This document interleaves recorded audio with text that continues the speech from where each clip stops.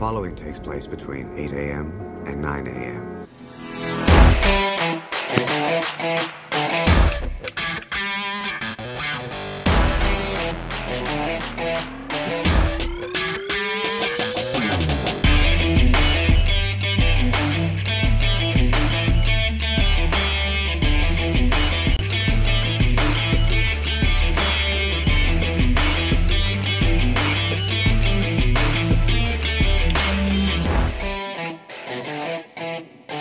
Good morning, everybody. It is Thursday. Another week is almost in the books, and this is FPC Radio Live. I am your host, Ian Glendon, and I am joined, as always, by my man, Mr. Mike Debate, Mr. Rhode Island himself. Mike, how are we doing today?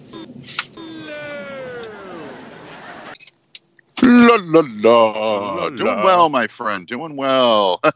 Thursday morning. Can't help but love these short weeks. But you know what? It's 2 less days that we didn't get a chance to grace the airwaves together. So you know what? It's all good. It's two fewer. Yeah, that's right. See?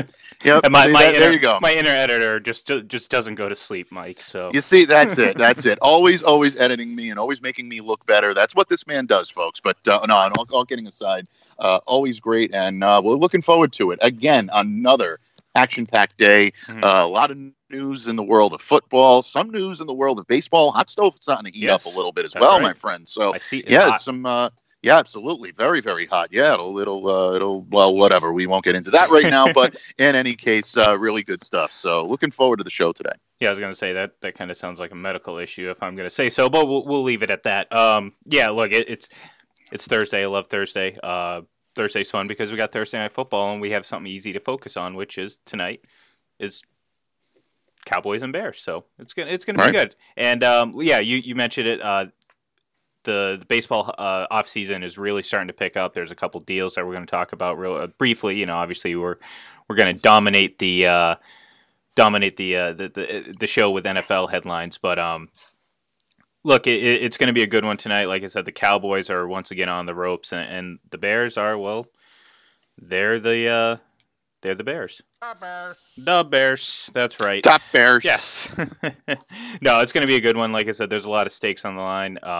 Obviously, the Cowboys at 6-6 still lead the NFC East, but the Eagles are, I don't want to say breathing down their neck, but they happen to be in second place and kind of close to them. So so the Cowboys got to win. They got to kind of make the fans feel good, and they got to get some confidence back in this team because clearly this is a team that, despite even if they do win the division, I can't imagine they're too confident heading into the playoffs. Even though Jerry Jones has said that Jason Garrett is safe for the rest of the year, I still don't think that's necessarily a good thing. I mean, he's almost a dead man walking here. So we'll see what happens. Maybe they can turn it around, surprise a bunch of people, but it certainly would have to start tonight. And once again, they're on national TV, so everyone's going to be able to see. But before we jump into that, well, you know, we're going to focus quite a bit on that. I do, like I said, want to bring up some of the news and headlines of the day. First and foremost, the biggest news, I don't care, any sport, across any sport, any topic, whatever, Eli Manning. That's right. Eli Manning may finally be getting his chance to play once again. Daniel Jones apparently popped up on the injury report with a high ankle sprain. He was in a walking boot and missed practice this week, and all signs point to the better of the two Manning, the better Manning. No, just joking. I mean, Peyton Manning was better. Let's be real here. But Eli Manning will get a start, presumably again on Sunday against the Philadelphia Eagles. So, last year, I thought they did him really wrong, Ben McAdoo, and benching him. Say what you will about Eli Manning. The guy was out there every week for his team. He had his flaws, certainly, but he was also a huge factor in them winning 2 Super Bowls. So, to me, I thought the previous coaching staff really hurt, his I don't want to say it hurt his legacy, but they shouldn't have treated him like that, especially a franchise player like him. So I think it's great that he's going to get another opportunity to start. This team obviously is not good. I saw a stat, and I don't have it right in front of me, which seems to be a common theme sometimes, some days. But I did see something where Pat Shermer just crossed the 30-game mark or 33-game mark with the Giants, and that is the same amount of time.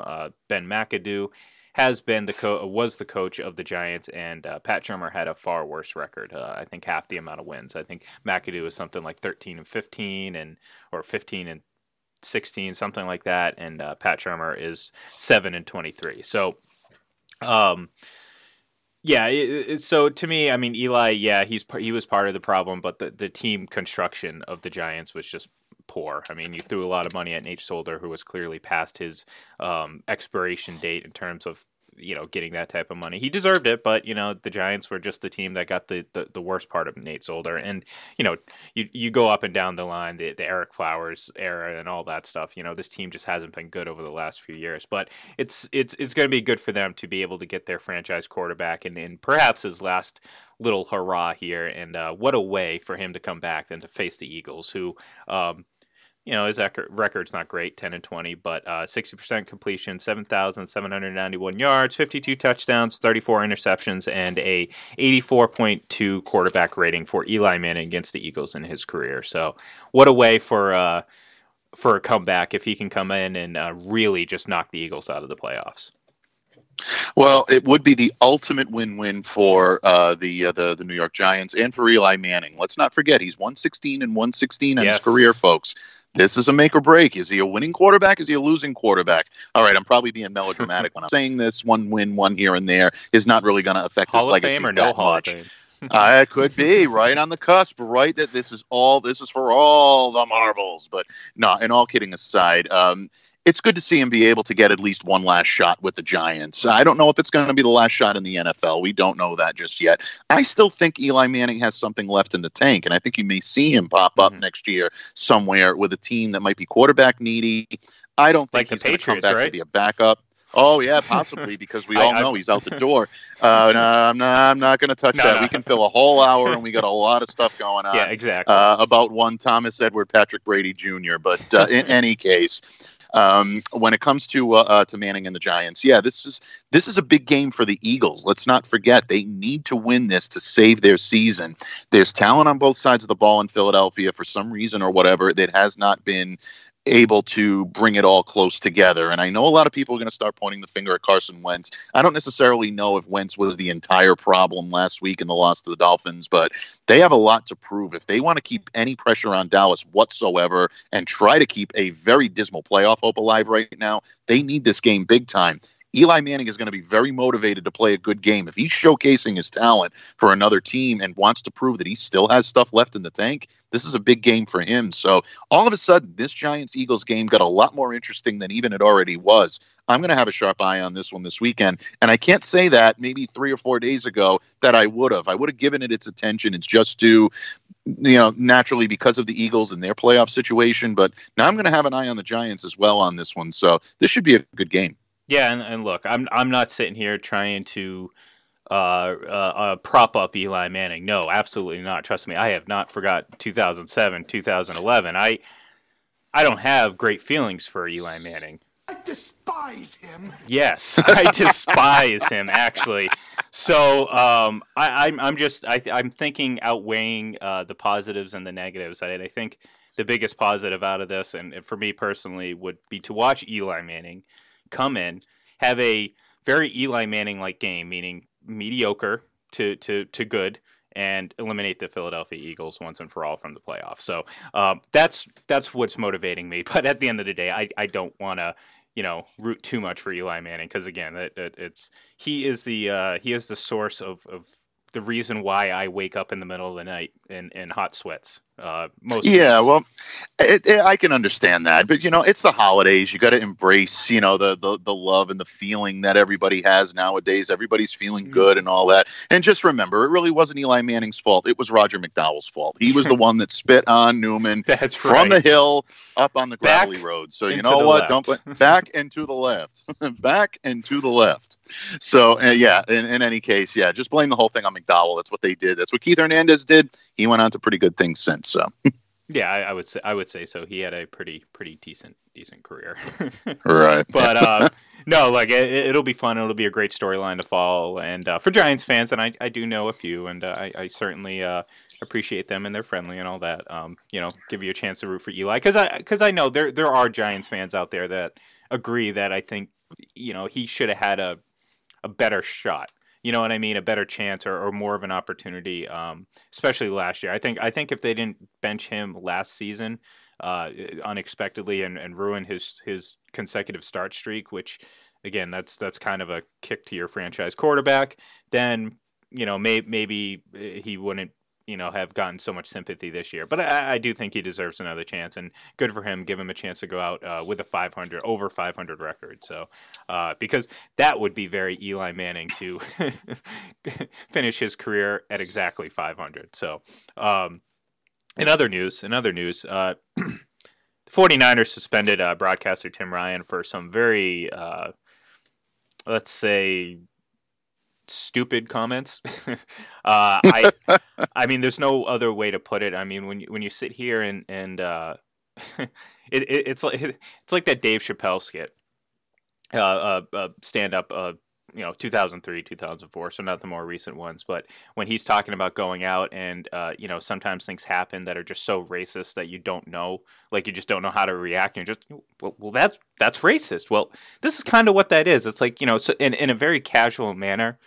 The broadcaster suggested that Lamar Jackson's skin color, or the tone of his skin color, was an advantage because of the ball, and it's just like when you're sitting there listening to that, and the thoughts going through your mind are just like, first of all, you have to catch up to the actual thoughts because you're just almost just in shock that someone would even think that that's appropriate to say.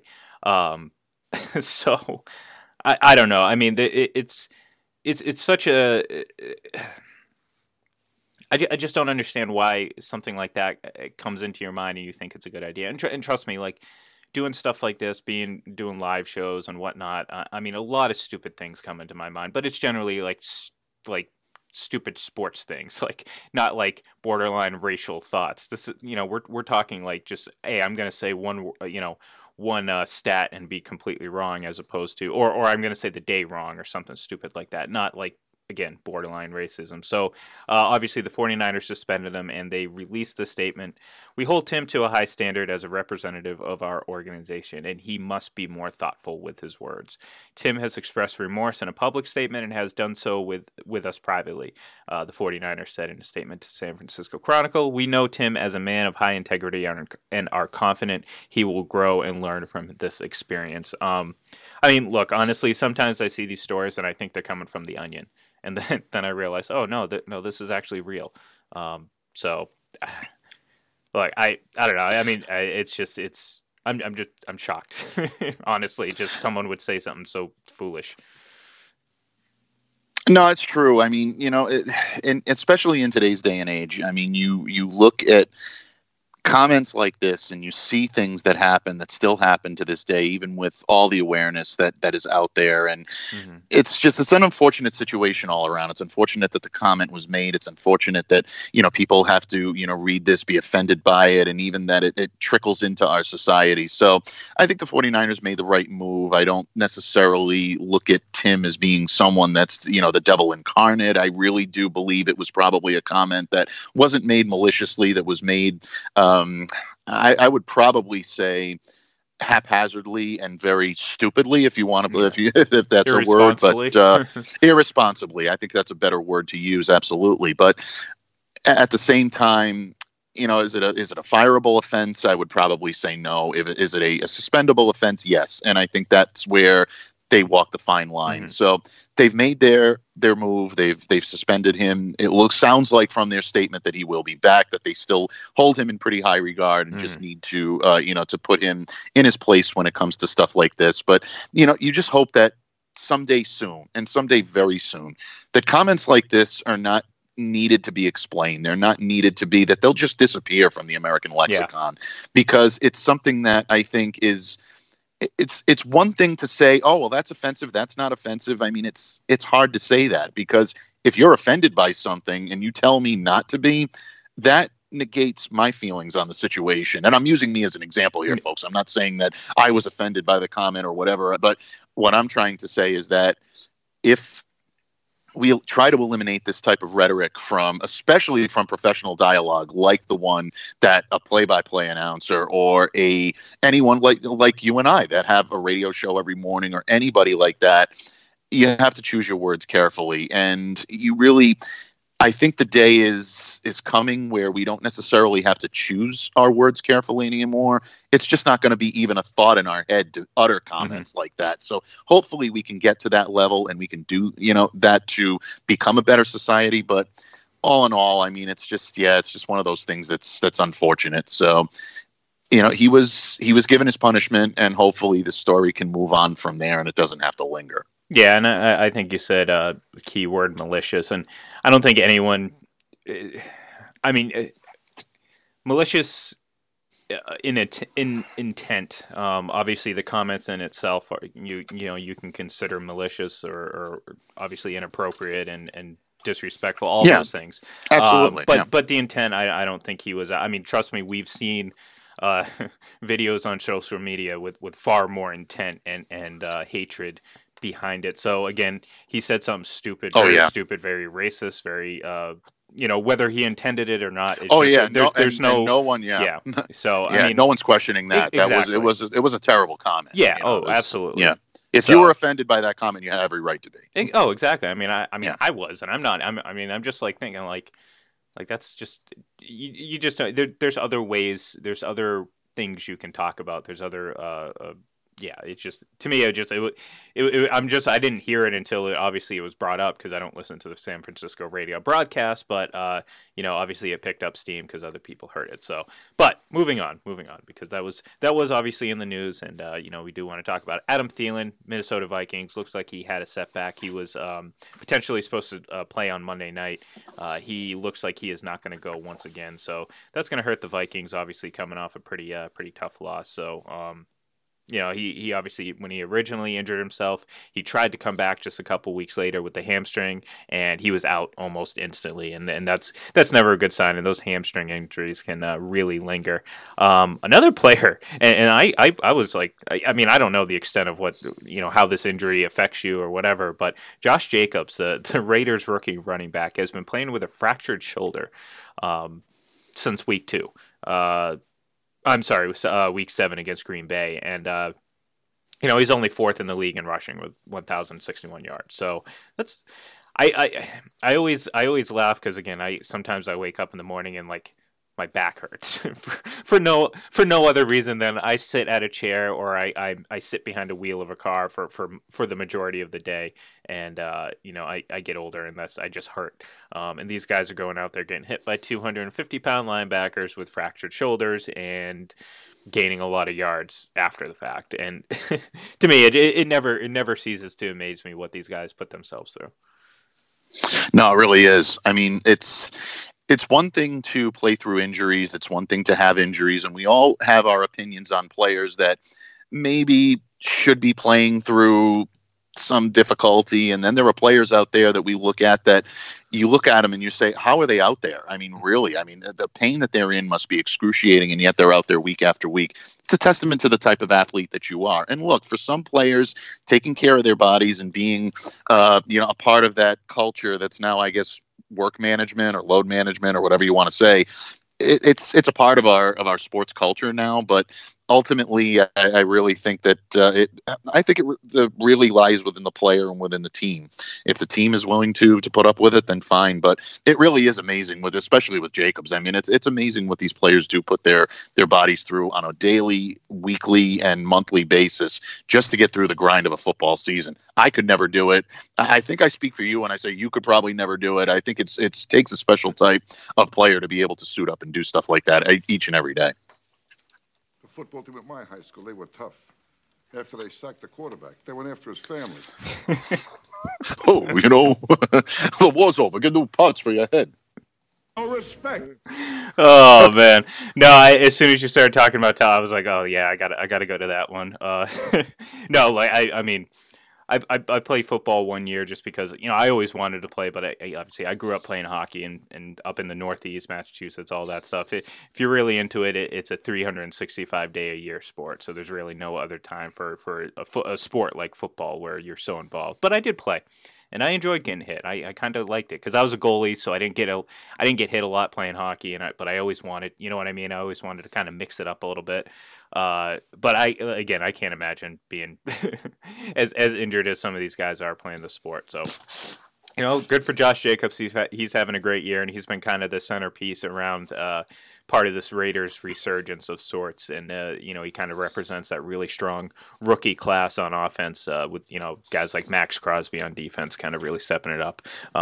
Who, if you guys listened over the summer, appeared on over in the spring, appeared on the Black Tuesday podcast hosted by Terrence Biggs. So that was before the Raiders drafted him. So you can kind of tell how on point that they are with that. But if you want, go back and check it out. Listen to the interview; it's really, really good stuff. But yeah, Josh Jacobs, we'll see. Looks like he's gonna keep going. I mean, he's been going since week 7 with it, so it doesn't seem to be affecting him too much. So. We mentioned, and we don't do this often, and mostly because the NFL dominates headlines and all that stuff. But baseball's starting to pick up, and yeah, the rumors are swirling. The moves are starting to be made. First off, a couple pitchers. Actually, you know what? Before I get to the signings, I do want to say the Angels. Two important things. First.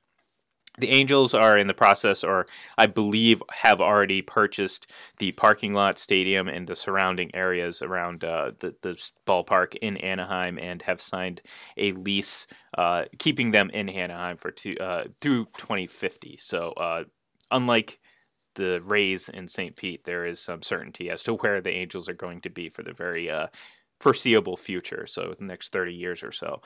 That's pretty big news. Another bit of big news, and I think Mets fans across the nation are rejoicing at this news, is that the Wilpons are expected to sell up to 80% of their controlling interest in the Mets organization to a guy who's just worth a mere $9.3 billion. Yeah, that's billion with a B. Actually, you know what? I wish I would have got that soundbite from Breaking Bad when Walt's describing magical or whatever gray matter, how he's like, no, that's B, billions. But this guy's worth $9.3 billion. Steve Cohen.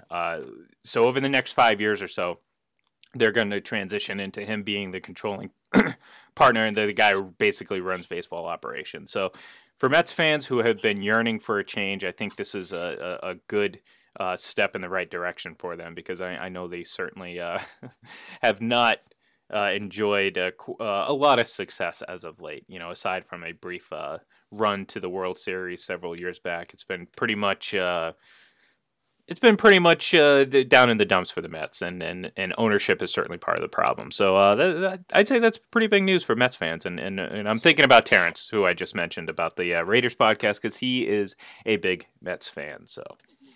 Yeah, no, it's true. It really is, and definitely a very good thing for the Mets organization.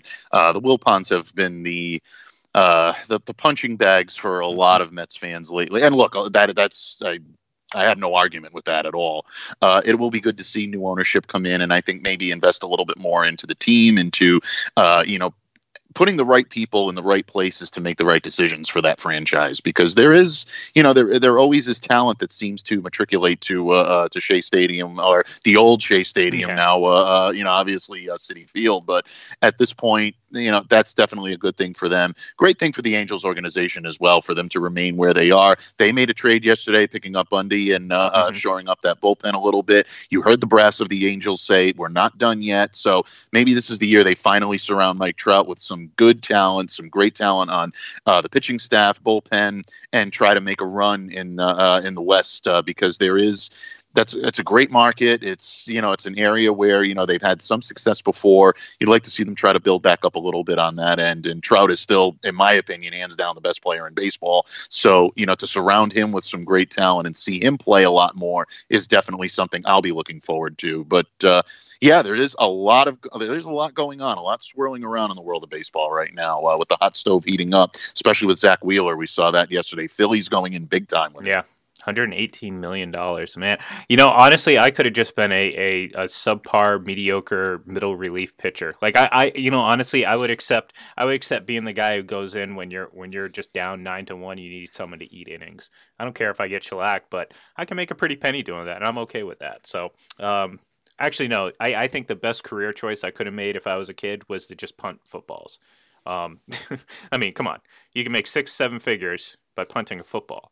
I mean, hell, if you're a punter for the Patriots or the punter for a team that scores a lot and doesn't turn the ball over or doesn't stall in drives, you don't got to do much. So I certainly missed the boat on that one. So in the next life, I will try to be better and try to just be a punter and make a good living that way. So, but yeah, Zach Wheeler, obviously, the word is that he turned down a bigger offer from the Chicago White Sox, and that's unfortunate because that's another team that's suffered quite a bit, especially since when they won the World Series in 2005. It's really been that long. I mean, we're talking almost 15 years now, but.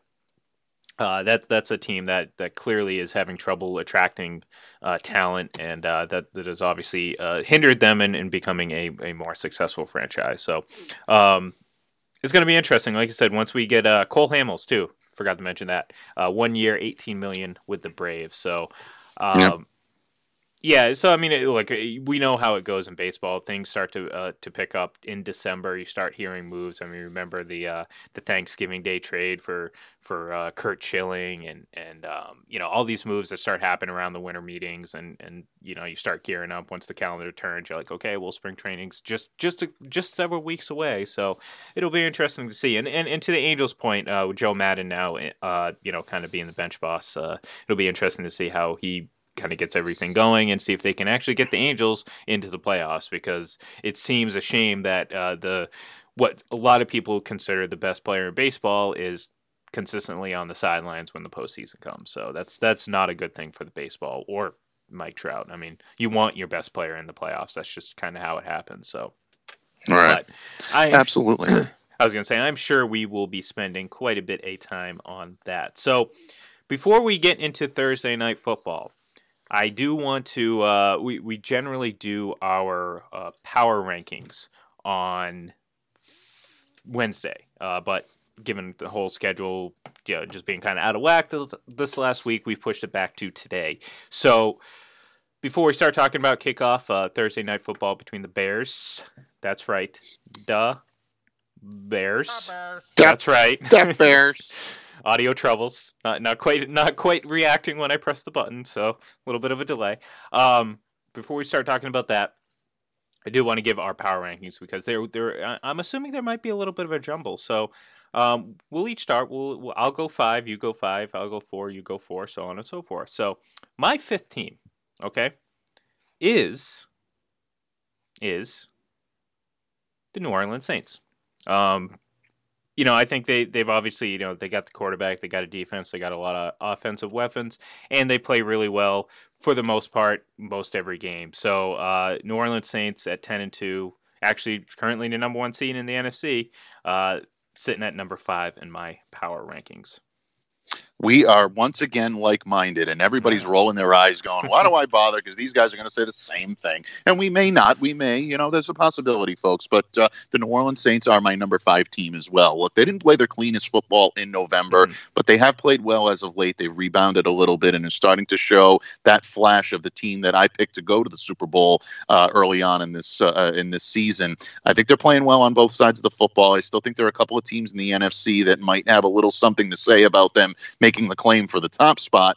So right now, because of a stacked NFC and a stacked AFC, I have New Orleans as my number 5 club. Yep. And, my reasoning is very similar to yours. I mean, it's just, you got to take into account the context. I mean, it's not too long ago that the Saints lost a pretty bad game, but they rebounded well. And there are teams in the NFC that are better. And one of those teams, in my opinion, is my number 4 team. And that's the Seattle Seahawks. The Seahawks are an interesting team because at times they look like just world beaters. And then at other times, I mean, their defense gives up a lot of points. And I'm not sure whether or not that should be concerning, or at least, I mean, of course it's concerning. You don't want your defense to give up a lot of points, but concerning to the point where it's going to hurt them in the long run. Obviously, their offense is good enough to overcome it, and generally they play with a lead at times. So sometimes it's a lot of garbage points, but still, you don't want to see your team giving up those type of points. So I'll be curious to see how that tightens up here in the last 4 weeks. See if the Seahawks can kind of ramp it up a little bit and get ready for the playoffs. Very, very interesting. And my number 4 team, and this is tough. This is really tough for me. This is really, really tough for me.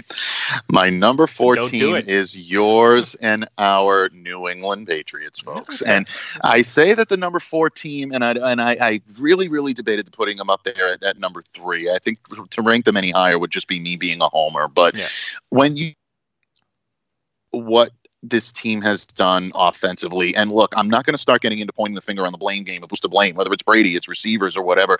The lack of productivity has been there. Yeah. Now, is that to say that this is going to be that way going forward? I don't believe so. I think they're going to snap out of their funk, and I think they're going to do it this weekend. But if you're asking me right now who the power rankings and who the teams are, it pained me to put them here solely on the strength or the lack of strength of the offensive output the last couple of games. Of course, coming off of a loss to Houston, which is not an embarrassment. Houston's a good team, folks. I've seen a lot of Twitter chatter back and forth that how could they? They should be embarrassed to lose to Houston. It's not an embarrassment to lose to the Houston Texans. It's a solid football team. So, it's tough for me to rank them this low at this point. I don't anticipate this is. I hope this is the lowest I have to rank them all year.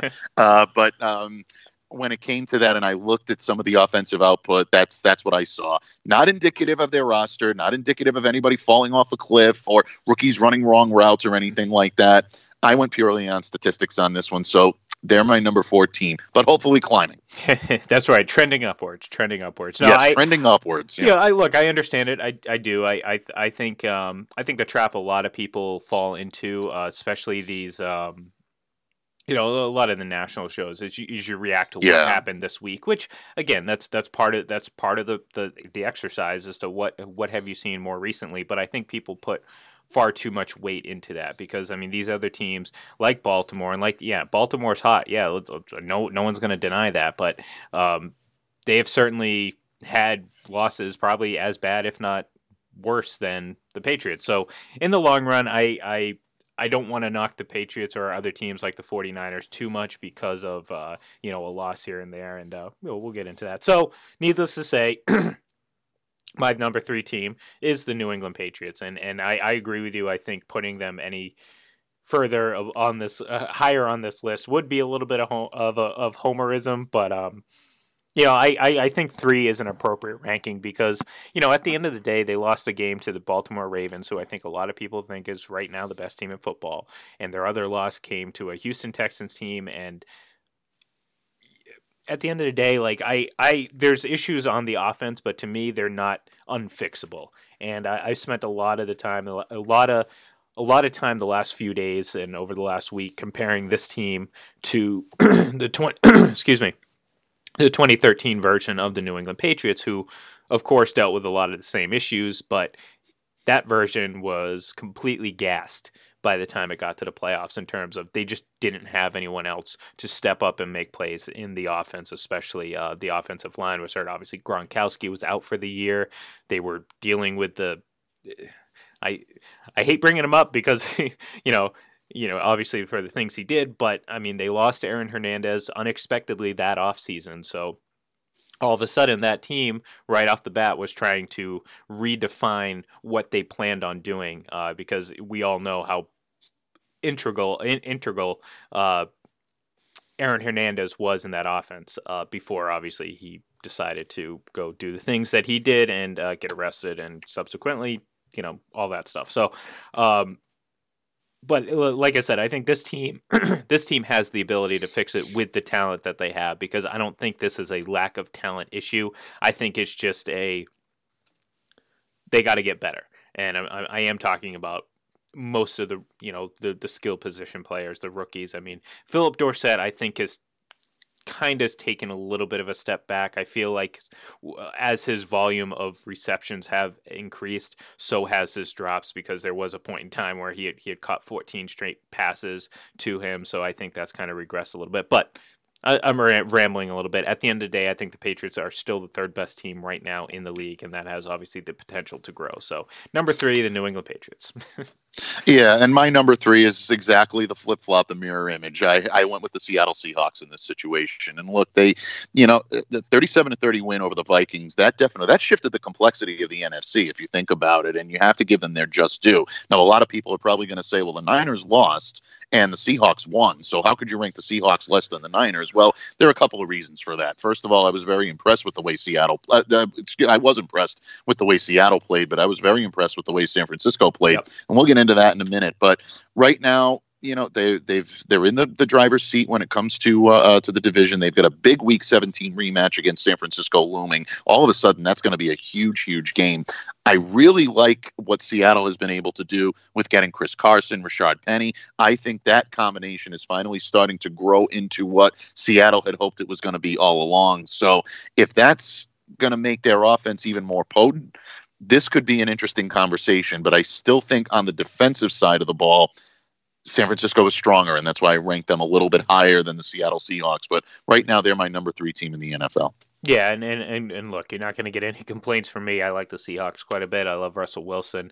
I think he's just now kind of starting to get edged out, obviously, by Lamar Jackson for that MVP lead. But that doesn't take away anything, I think, about him or the team itself. And I think they're going to be a pretty formidable team moving forward. And look, that rematch with San Francisco is going to be something. That's going to be, sit your butt in the chair, appointment viewing, no matter what team you root for. So that'll be fun. So number 2 for me, San Francisco 49ers. Like you said, and I was kind of going to elaborate on this, like despite the loss, like you can't fault the 49ers for losing that game. That was a really good game that right. At times they could have won. I mean, it went to overtime. They lost by 3 points. You're not, there's no such thing as I don't believe in good losses, but there are varying levels, varying degrees of losses, and this is certainly not one to hang your head about. So to me, the 49ers have continued to prove that their defense is very, very legit. We talked about it a little bit yesterday. They kind of have given you using the cliche, giving you a blueprint to kind of slow down that rushing attack of the Ravens. So, hats off to San Francisco, and they got another huge test this week, and they're almost through this gauntlet of a stretch for them.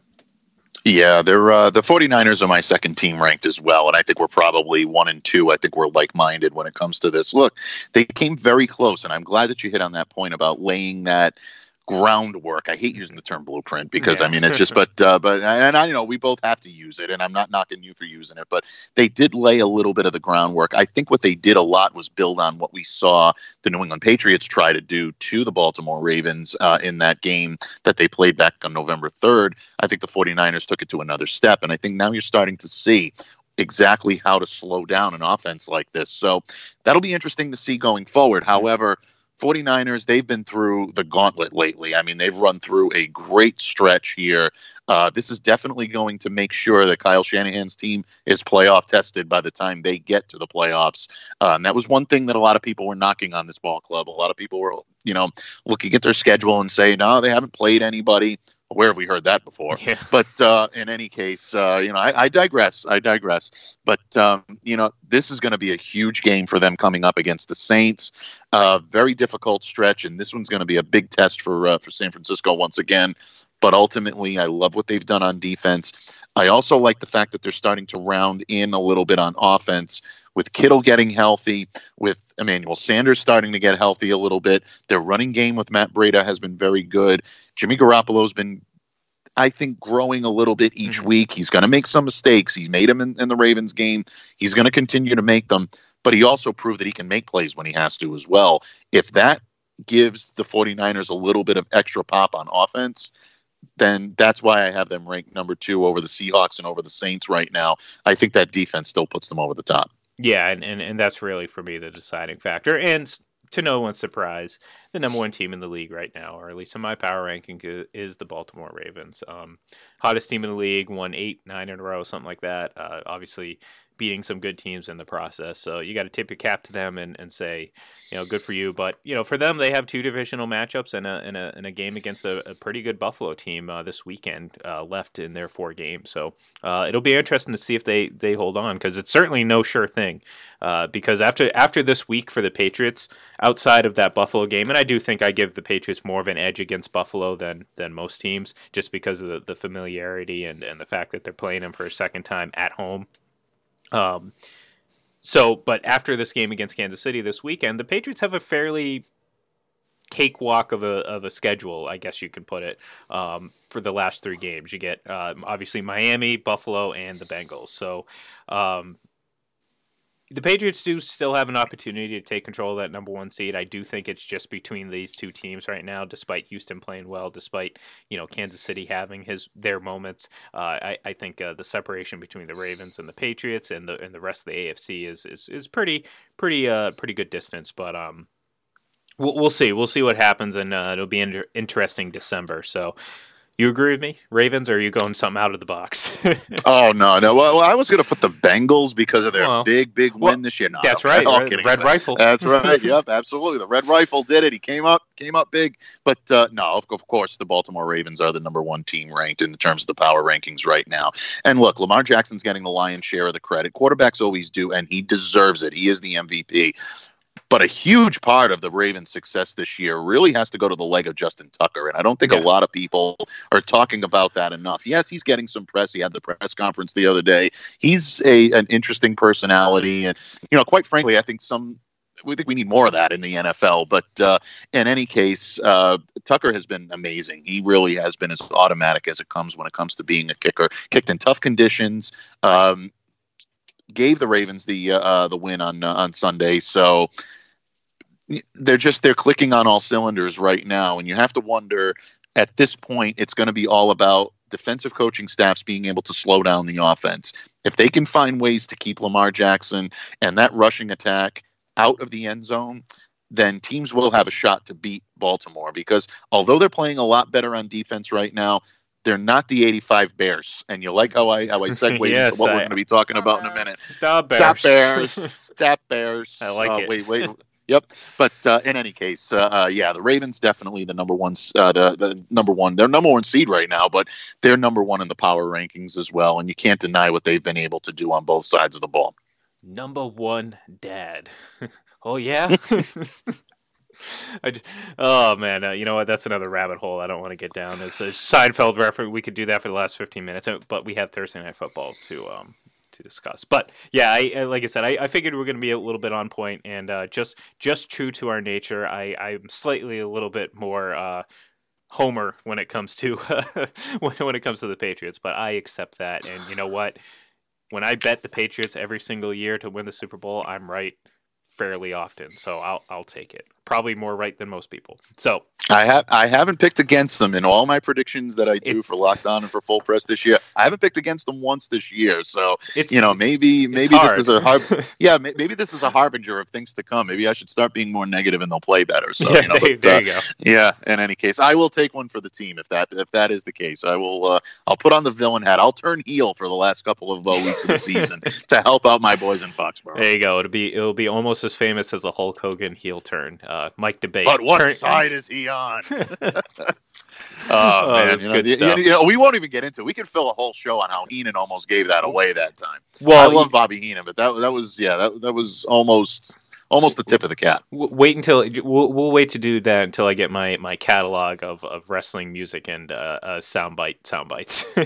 Oh yeah, because then we'll have a little bit of fun with it because the only thing I can really do at the moment is this. Finally. There we go. That's all you need, Yeah. The Rock, yeah. And then the Undertaker gong. So limited in my soundbite catalog at the moment, but it's just a process of just going through getting it all set up and all that. But you know what? It's good. So Thursday Night Football. We got 15 minutes left here, Mike. That's right. 45 minutes are down in the books. Behind us, we have talked quite a bit, but we still have football to talk about. And like you mentioned before, we have America's team. Yeah, okay. Hosting. Oh, I'm sorry. Traveling to Soldier Field to take on. Yes, that's right. The Bears. Look, it's a battle of 6-6 teams. I mean, this is, to me, the epitome of you are what your record says you are. You're a mediocre team, and I think both of these teams are fantastically mediocre. I do give, quick right off the bat, I do give the talent edge, the on paper edge to the Cowboys because when you look at it, you got Dak Prescott, who I think is one of the better quarterbacks in this league. Obviously, Ezekiel Elliott. You still have a pretty good offensive line. Amari Cooper, Randall Cobb. I mean, they have weapons. They have play. I mean, hell. Imagine if Tom Brady had this offensive line, the entire season and not have to deal with the injury. So. Wouldn't matter. He's washed up. That's right. He's done. That's right. Never mind. Never mind. Nope. Sending him off to I don't know. He's going to play in Fiji next year or something like that. I think I heard. He's already got his room set at Shady Acres. He's there. Get it, Tom Shady. Shady Acres. That's right. Yeah, Shady Acres. Yep. He's got his room set. He's there after this year, nursing home, all that stuff. So yeah, he's going to be a starting quarterback. Ray Finkel's going to be kicking. It's going to be great over there. Yeah, that's right. They're going to really enjoy it. Just remember, hold the laces out, folks. That's right. That's right. And I'm sure Tom Brady is going to have a room plastered with Eli die knitted hand towels because we all know the rivalry that's there. Haha. Yep. But no, seriously, the Cowboys, look, they have a lot of talent. The Bears too. I think obviously the biggest difference is the play at quarterback. I think Dak Prescott is a much better quarterback than Mitch Trubisky.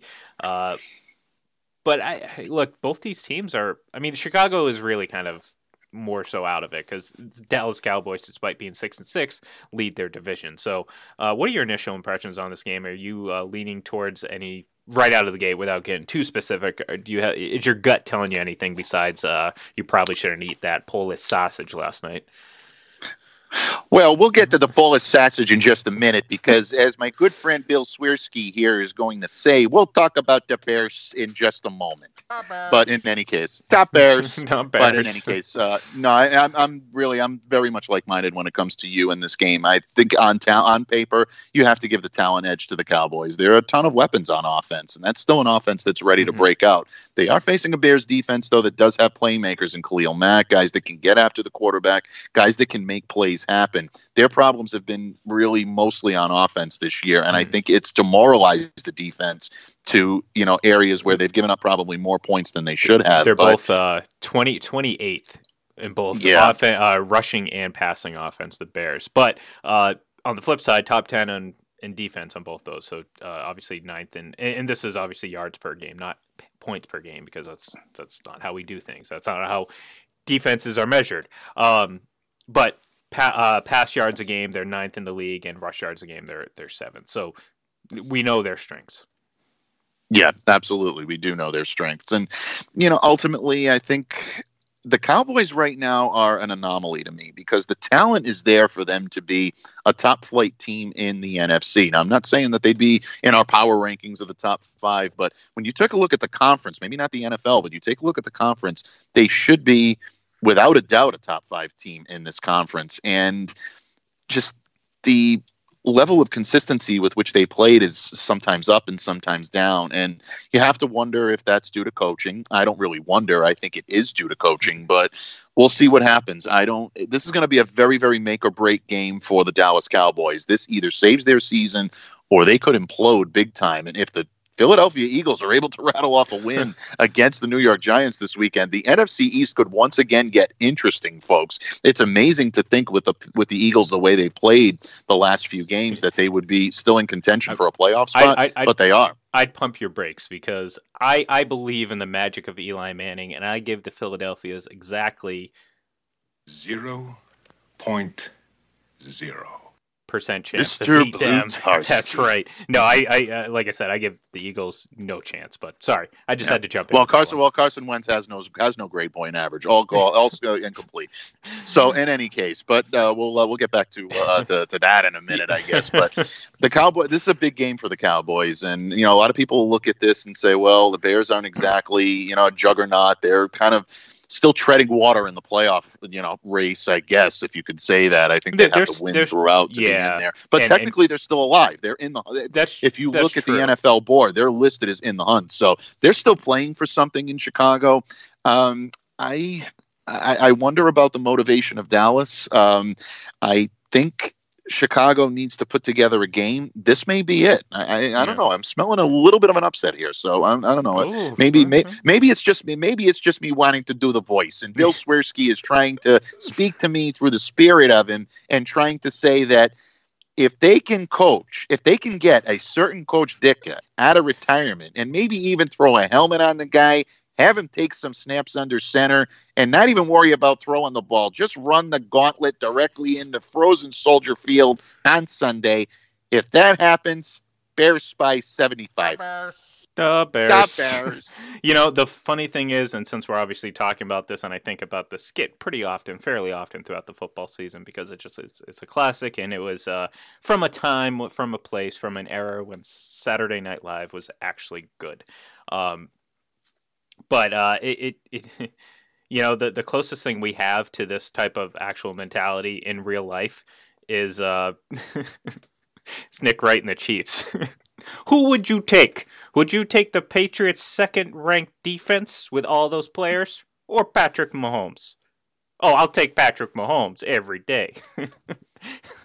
Exactly. Mahomes can just take on this whole defense by himself. Is Mahomes driving the bus? Okay, well, Mahomes. No, I had to get that. It was just a thought that came across my mind. But we're not talking about that, so I apologize. We're talking about and the Cowboys. That's right. Thank you, Bill. So, look, you're right. The Bears are still technically in this, but they need a lot of help. I mean, this isn't the again. They're not competing with another team that's 6-6 for a wild card spot. They're competing with basically teams that have a win or two above them. So they're going to need some help. I mean, they're 3 games shy of behind Green Bay right now in the division. So assuming Green Bay and Minnesota don't just implode over the next 4 weeks, they're not going to win the division. Again, right. The wild card is that's going to be a tough one because again, the only team that has 6 wins that's in the playoffs right now is the Dallas Cowboys, and that's by virtue of the fact that they're leading their division. So it kind of speaks to what the NFC East is right now. But look, for Dallas, they just got to do what they do well. I mean, they got to run the ball well. Ezekiel Elliott just hasn't been the same consistent threat that he has been the last few years. Dak Prescott has played well. He leads the league in passing, 3,788 yards, 23 touchdowns. He's having a really fine season. Amari Cooper is just shy of 1,000 yards receiving. He should get that tonight. I think he only needs 29 yards. So, they have good talent on this team. They have a pretty decent defense. Yes, missing Leighton Vander Esch hurts. I mean, he's a big piece of that linebacking group for them, but for the most part, I mean, you got to be able to win these games that I feel like they've just given away so many games to bad teams. Like, I mean, they played well against bad to good teams, but they haven't beaten the really good teams, and that's concerning when you're looking for a team to make a dark horse run in the playoffs. So to me, Ezekiel Elliott has to be the guy today, though, because they got to be able to control the clock. They got to be able to make this defense tired, because if they're able to, if the Bears defense, the Bears are able to key in on Dak late in the game and really start to amp up the pressure, the Cowboys aren't going to have a chance. You got to get them tired. You got to get them gassed by the third or fourth quarter and really control this game. So Ezekiel Elliott to me really has to step up and have a big one. Yeah, and if he does, then that definitely tips the scales in the favor of the Dallas Cowboys, because he is a difference maker and that's in terms of what he's able to do. Bears' strength too. If they can attack the Bears' strength and make that an advantage for the Cowboys, then you're going to win this game. So to me, you have to hammer home and get yards on the ground, because at the end of the day, if you're going to talk about a top rushing defense and what a lot of people consider one of the best running backs in the game, you got to make some moves. You got to be effective and really impose your will, as they say. Yes, but you're forgetting the fact that the Bears have no weaknesses. That's right. The Bears have no weaknesses.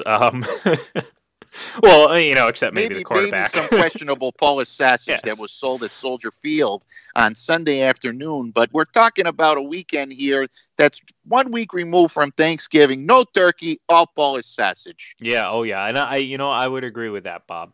I prefer Polish sausage over the disgusting bird that is turkey. But hey, that was Thanksgiving. That was a week ago. I'm over my rant. Unless you want to bring it up, and feel free to talk to me about your preferences about turkey, because I hate it. At IGLEN31 on Twitter. Go ahead, feel free to message me. I will gladly engage you in that conversation. But right now, we're having a conversation about how the Cowboys, I think, may win this game. Again, you got to key in on Ezekiel Elliott. You got to be able to run that offense and be efficient on offense. You can't be turning the ball over. You can't be going 3 and out against this team. You can't be giving a limited offense like the Bears more opportunities to steal this game, because, look, the Cowboys are a good team, but they're not good enough to overcome mistakes. They start making mistakes, they're going to lose this game, and they're going to lose a lot of games. Like, there's certain teams, the Patriots can get away with making mistakes against bad teams, because ultimately they're going to come back. Same with a lot of these other really good teams. The Cowboys, in my opinion, can't. They start making mistakes, I don't care who you're playing, you're going to lose this game. I mean, look what happened against the Jets. The same team that just lost to Andy Dalton, the Red Rifle, and the winless Cincinnati Bengals. So, to me, it's Oh yeah, definitely. And look, the pressure's on the Cowboys because they've lost 2 in a row, and albeit they've lost to New England and Buffalo, 2 really good teams in the AFC. But out of the last 5 games, they're 2-3. They're 2 wins against Detroit, against the New York Giants, 3 losses: Minnesota, New England, and Buffalo. All those games, or 2 of those games, they've failed to muster up any sort of offense, scoring 9 points, obviously, against the Patriots and only 15 against Buffalo, and really looking just out of sorts for a majority of the game. Now, granted, they were able to put up 24 against Minnesota, but still, you're talking about 3 losses in the last 5 games to 3 playoff teams. I mean, these are the teams that Dallas is going to have to win if they want to make a Super Bowl run anyway, so it's definitely concerning, and maybe the pressure gets to you, and maybe the pressure is enough to get them over the hump and motivate them to actually win a game against I guess a 500 team. So we'll see. So I got who's your X factor in this game for the Cowboys and then for the Bears? Mike? No, Mike. Michael. All right, I think we might have lost Mike here. It's okay. It's all right. We'll get him back on the line. It's that wonderful internet up there in Rhode Island. Actually, since we only have 90 seconds left, I am not going to get him back on. So we'll just wrap it up here. So I'm going to give my prediction for the game. I will hopefully Mike will shoot it out on Twitter and we'll tweet it from the @FPC Radio Live account so everyone can see it. But I have the Dallas Cowboys winning this game 24-16. I do think that they get the offense rolling to the point where they're able to at least be effective enough to counter what Chicago can bring. And what Chicago can bring is really not that much on offense. So I do think the Cowboys get the win. It won't sway me any way whatsoever in terms of do I believe in them more in the playoffs. I still don't. I really, at this point, they have to actually do it before I can say I can believe in them. So you got a couple months before you can prove it to me there, Dallas. But they will win tonight. I think they do play a pretty good game. And look, there's something to be said about having your backs up against the wall, and I think that's what the Cowboys are. So, with that said, I do want to say thank you everyone out there that was watching. Again, give us a follow at FPC Radio Live on Twitter for all show updates. We do post our shows as podcasts, so if you miss it or if you tune in late or if you just want to catch it later in the afternoon, check out on Apple Podcasts, Google, all those great places, FPC Radio Live, and see all of our old episodes. So for myself, I'm Ian Glendon. You can follow me on Twitter. It's at IGLEN31. For Mike, he left us a little bit early, but it's okay. Follow him on Twitter. It's at MDABATEFPC. Have a great day, folks, and we will see you tomorrow.